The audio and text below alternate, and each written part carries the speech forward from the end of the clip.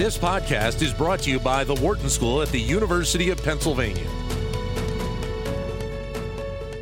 When are entrepreneurs most successful? At what age does that occur? Some people might say in their late 20s or early 30s after they've had a few failures and maybe a few successes.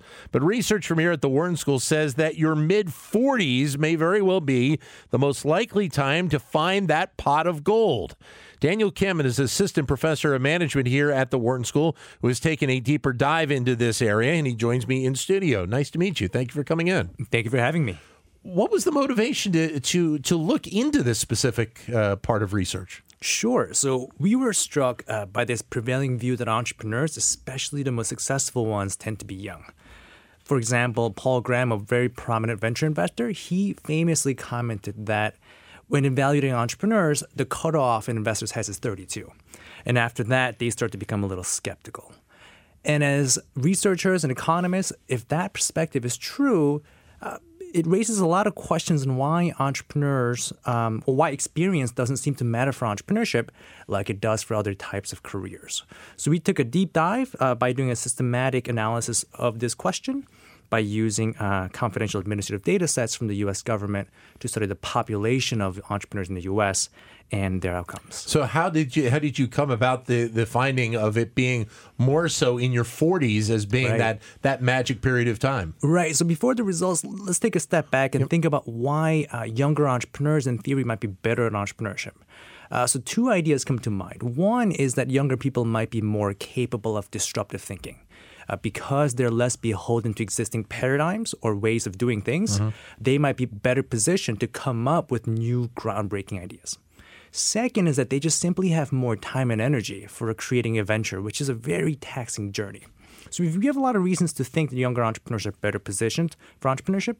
So as you were alluding to, in our data, what we found first was that among all the entrepreneurs in the U.S. between 2007 and 2014, the average age at the time of founding was 42. Huh. And the vast majority of just founding the company first. Exactly. Yeah.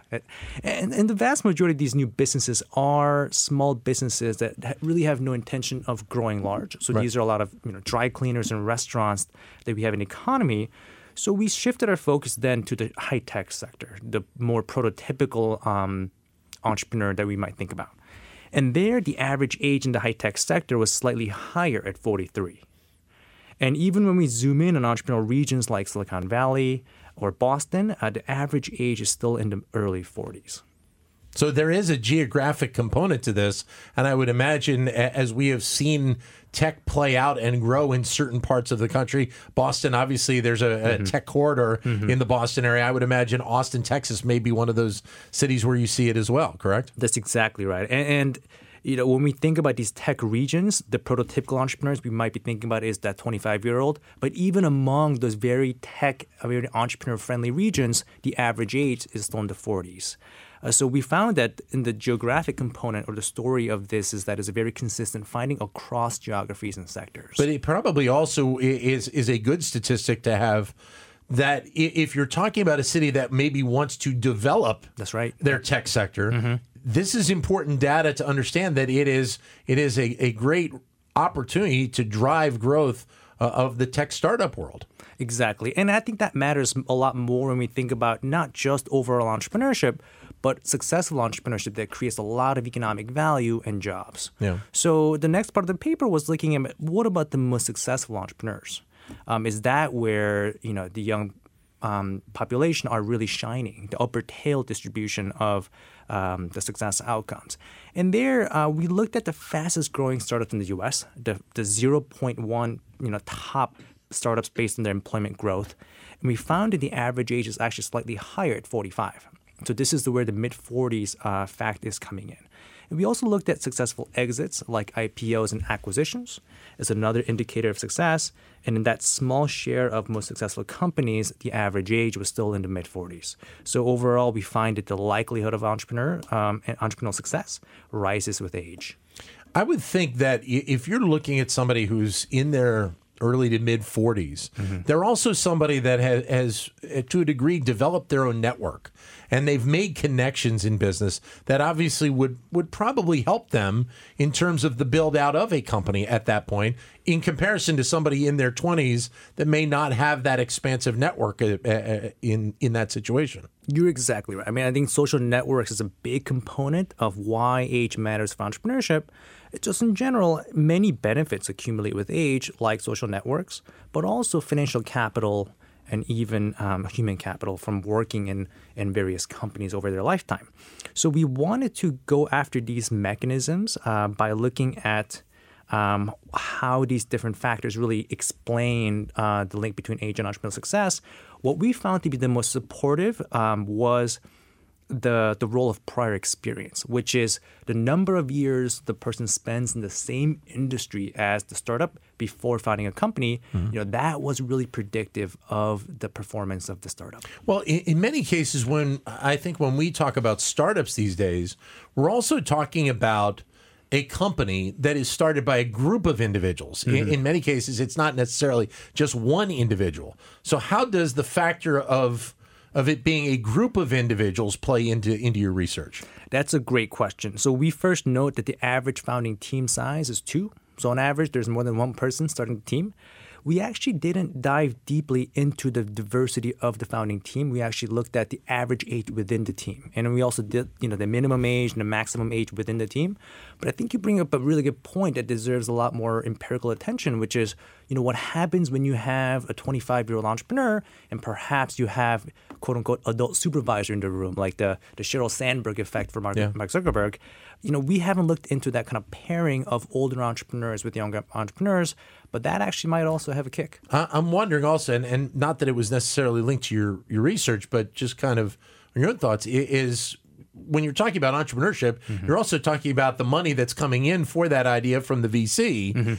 And whether or not there's an impact positively or negatively with somebody in their 40s that, again, may have that more experience. The VC feels more confident in putting the investment in there in comparison to somebody in their 20s. Yeah, so the venture capital investor angle is a bit puzzling to us still. I mean, so why might venture investors be biased towards younger entrepreneurs? It is a puzzle that we're still struggling with.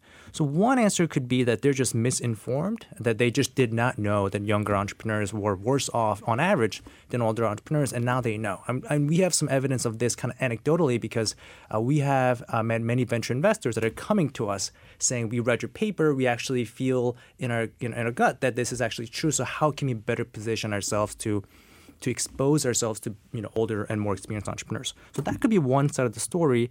The second side of the story, which is more nuanced, is that venture investors might know exactly what's going on, but that there is a different bargaining power story that's going on here with, in the sense that they might have a better bargaining position against younger entrepreneurs. And they're actually exploiting that position and therefore kind of having this bias towards younger entrepreneurs into taking more favorable deals for the investors. So we actually haven't ruled out the different channels, but I think there's a rich dynamic here between the investors and the entrepreneurs. Is there an element, though, that you also were able to learn about how this research could potentially impact the mindset of places like Wharton, of the institutions that are teaching a lot of these undergrads, and to a degree the executive MBAs that are coming back and thinking about that next stage in their career, about how they will structure their curriculum moving forward, understanding that success may not come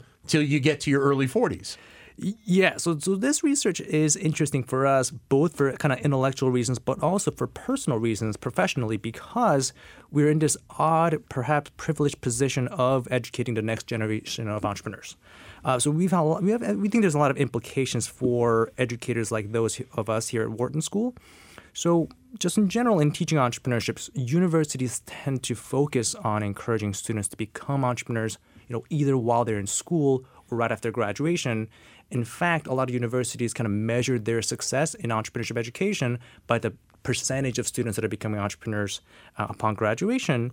But I think this might be leading to suboptimal entry of young workers into entrepreneurship. And what I mean by that is their chances at entrepreneurship might have been better off if they had gained more relevant experience before entering into entrepreneurship. So I think there's a lot of lessons here in terms of how we could promote better entrepreneurship, not necessarily more entrepreneurship, by encouraging students to gain relevant experience before diving into their own ventures. And then potentially, I would imagine you would see something that would develop in a historical pattern where it doesn't stay as success in your early 40s, but you're able to find ways to be able to move that timeline down a little bit and have more success in your 20s and 30s as well. Exactly, because the punchline of the paper is experience really matters. So if you could get that early on in your life cycle, then perhaps you're better positioned to become better entrepreneurs earlier on than you would have otherwise. Dan, thanks very much for coming in. Great research. Thank you for having me. Look forward to talking again.